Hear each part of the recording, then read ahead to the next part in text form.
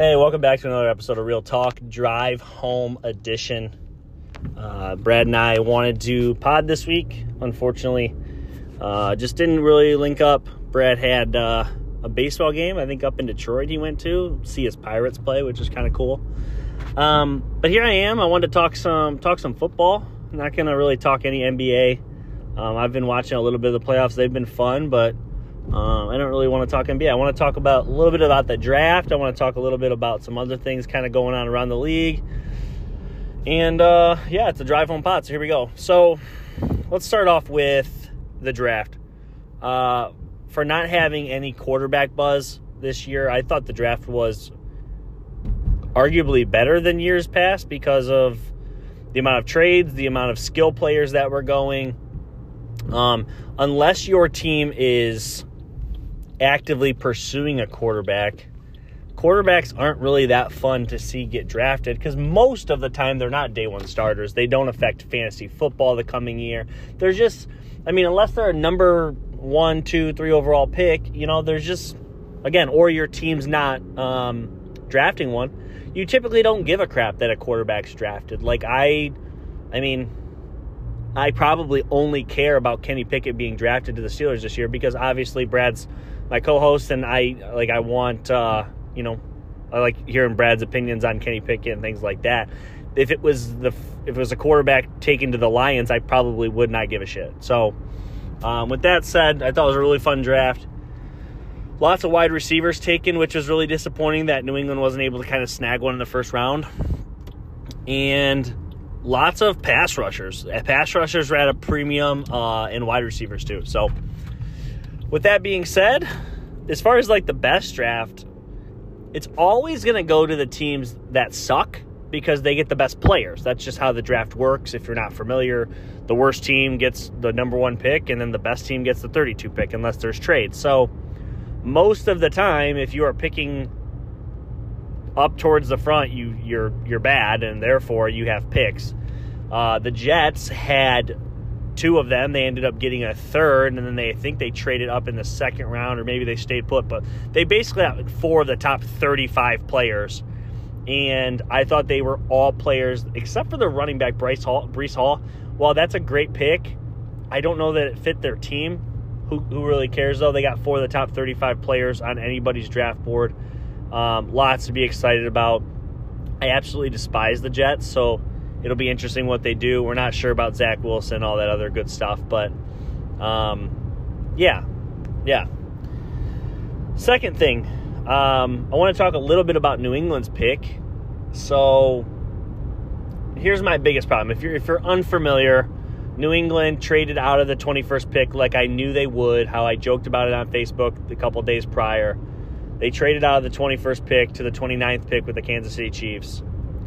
And while doing so, they acquired a third-round pick, which is also what they acquired Devontae Parker for. So they basically got Devontae Parker for free in this sense, if you think about it that way. Or you can think about it as they got Devontae Parker by trading back. However you want to look at it, Devontae Parker was basically now free. But so they trade back to 29, and they take Cole Strange, a guard out of Tennessee Chattanooga, who ESPN couldn't even put a highlight tape up for because I don't think they had any idea that he would go in the first round.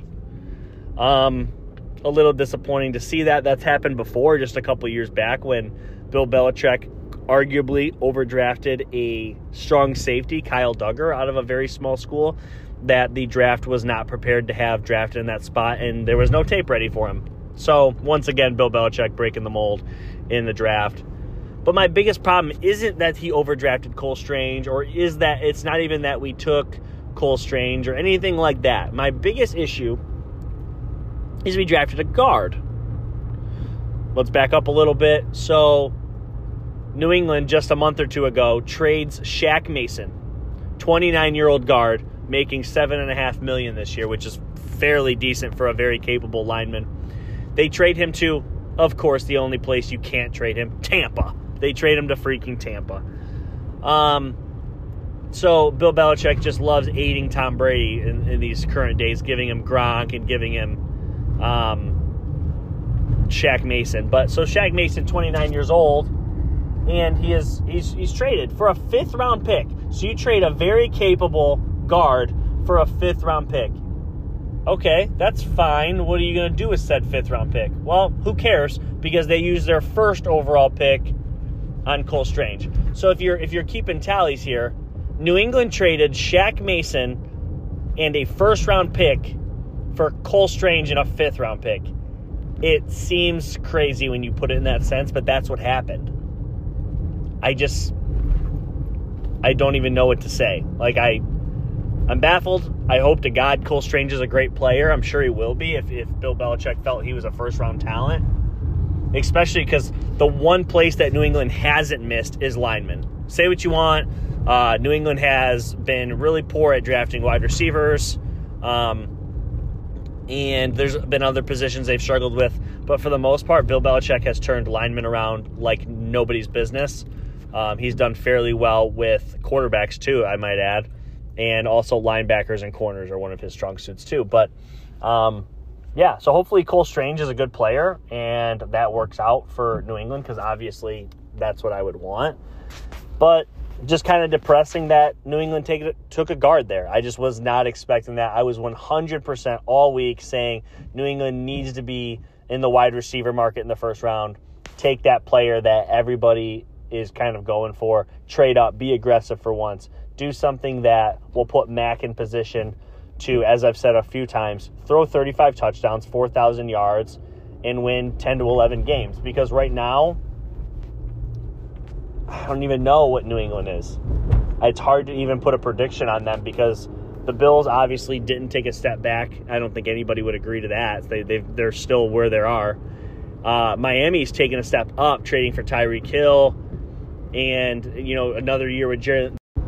Sorry, people trying to call me on the phone there. That's why I broke up. So, anyways, they add Jalen Waddle, Tyreek Hill.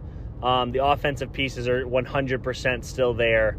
As long as Tua is something to write home about. Obviously, they go out and get an offensive coach as well. So, the Dolphins are on the come up. And the Jets just had a fantastic draft, including offensive pieces. Garrett Wilson, Elijah Moore last year was a great addition. He'll take another step forward. They got a plethora of backs. We're still a little questionable about Zach Wilson, but New England didn't address the wide receiver position, and that just, unfortunately, it's depressing. I was okay with going out and get a corner because we lost J.C. Jackson, and we didn't do that either. We go out and get a guard. Very depressing. I don't know how else to say it.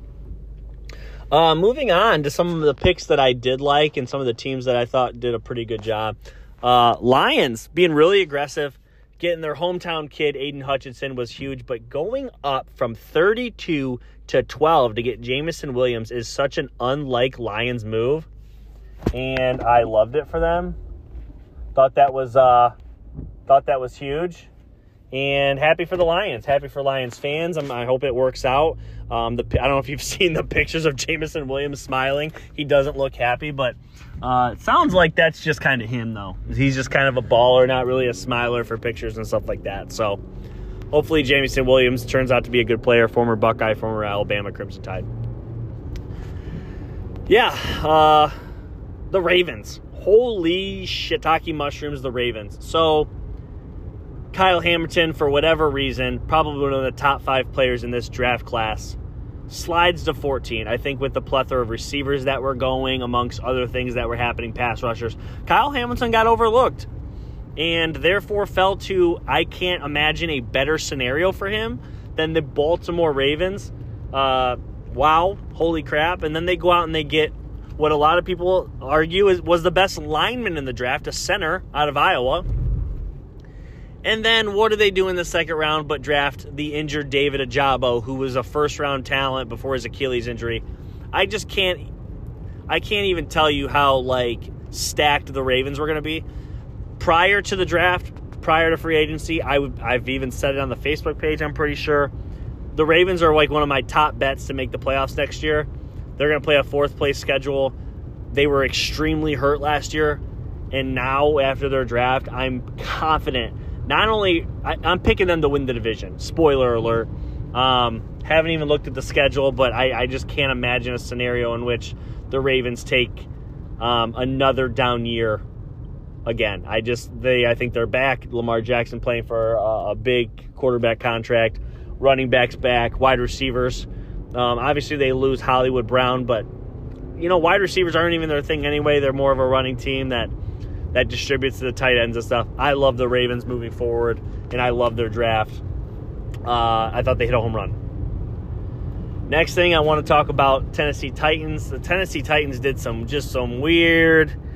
They're a very strange team right now. They're kind of hard to see where their future is in a couple of years, but they trade away A.J. Brown, their top wide receiver. Not only just their top wide receiver, but I think it's inarguable he's a top 10 receiver in this game right now. One of the more big physical receivers, him and DK Metcalf come to mind in that category. And they trade him to Philadelphia, for basically a first-round pick, and they draft a big physical wide receiver, so good for them. Hopefully that pick turns out. Then they go and they get Hassan Haskins, a big physical running back to back up Derrick Henry, which is cool. And then they get a quarterback. So it's almost like they drafted the replacements of all they drafted A.J. Brown's replacement, they drafted Derrick Henry's replacement, and potentially drafted Ryan Tannehill's replacement with Malik Willis. And the topic of conversation that's been coming up lately, and I kind of want to talk about it here, is, Ryan Tannehill stated that it's not his job to mentor Malik Willis, and I would 100% agree. It's always good to be training people and teaching people and making people around you better, because obviously it's a team game. There's 53 guys, and anybody that's on that team needs to be the best they can be for a Super Bowl to happen, or for playoff wins, or for a team to have success. But at the same time, it ain't Ryan Tannehill's job to make sure Malik Willis can beat him for his own job. That's silly that people are getting this up in arms over. I seen Super Bowl champion Kurt Warner chimed in. He's like, I can't believe all these quarterbacks that, they're being stubborn. Listen here, Kirk.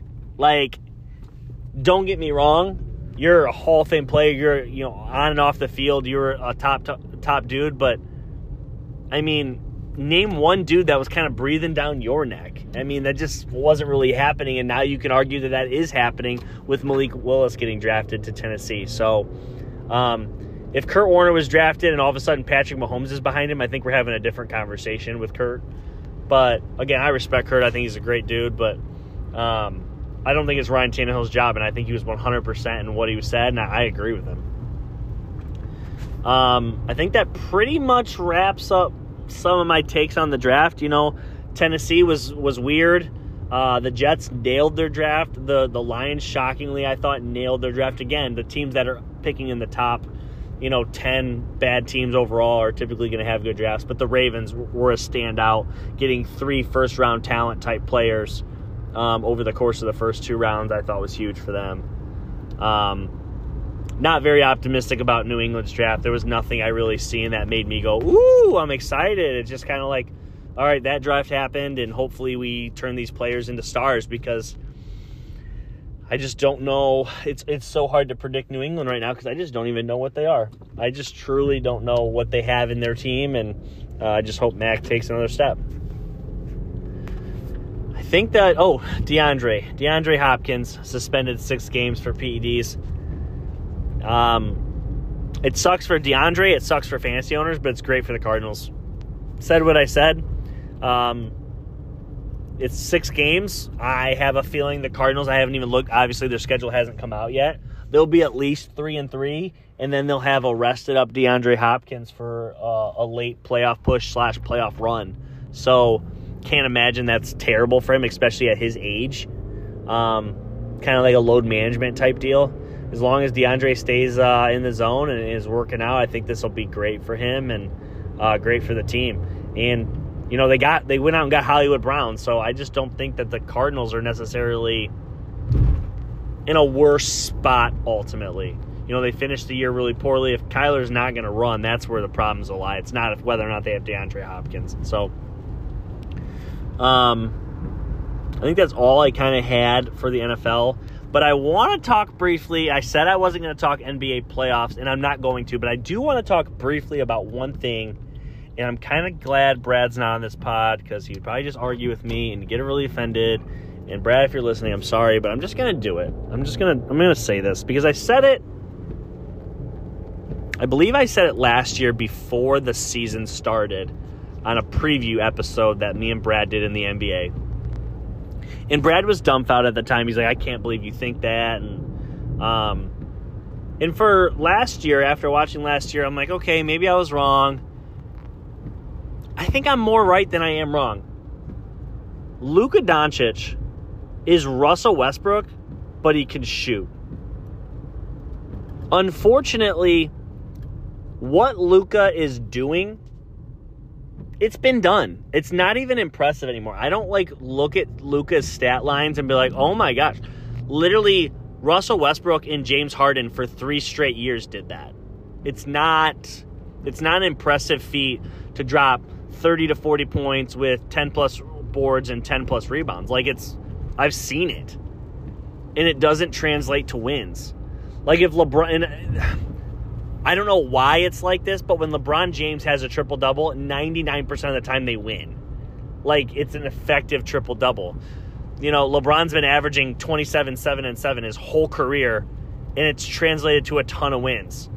Russell Westbrook averages 30, 10, and 10, and it doesn't. The same with Harden. The same with Luka. Luka's winning, but not in these important games. He's winning regular season games. Right now, he looks completely underwhelmed and overmatched because it's just ball-centric. I'm going to dominate. I'm going to turn the ball over. I'm going to shoot it a bunch of times. And that's not how you win in the NBA. Name one person that's drug a team to the finals playing like that. And the only person's Allen Iverson, and his team, unfortunately, ran into a much better team, much like the Dallas Mavericks are right now. I don't know how else to say it, unfortunately. I think Luka's a great player, and he's super young and has so much ahead of him. But unless they get another star, and unless Luka changes his ways, if he wants to average for his entire career what he wants to average, they're never going to have any success. He'll win some MVPs. He'll win some awards. They'll win a playoff series or two. But they're never going to, dominate and win a title. That's just... That style of play has never won anything for anyone. Even Kobe in his brief tenure without Shaq, when he was just dominating the ball, not necessarily passing it a lot, just dominating it, 40 to 50 points a game, they'd win some. They weren't winning a title. It's laughable to think that style of play is just, first of all, it's not sustainable. It's proven it's not sustainable, and it doesn't win. Because against a good defensive team, they're like, all right, go get yours. We'll take everybody else out of the game because they're going to be out of rhythm. They're going to be cold from not being able to shoot. When they finally get the ball, they're going to make bad decisions. It's stuff like that. I think Luka's fun to watch. I think he's bright for the game. But what he is doing is Russell Westbrook, and you can't change my mind. It's not. These games aren't even close. The Suns are, at this point, are either going to sweep or gentlemen sweep the Mavericks. I said what I said. Well, that's been the Drive Home Pod. Talked a little draft, just briefly. Talked a little Luka. I missed talking on the pod. This week wasn't going to work out. I kind of wanted to get one out anyway. So, yeah, we're getting into summertime here. Still going to be talking football. We will see you next time.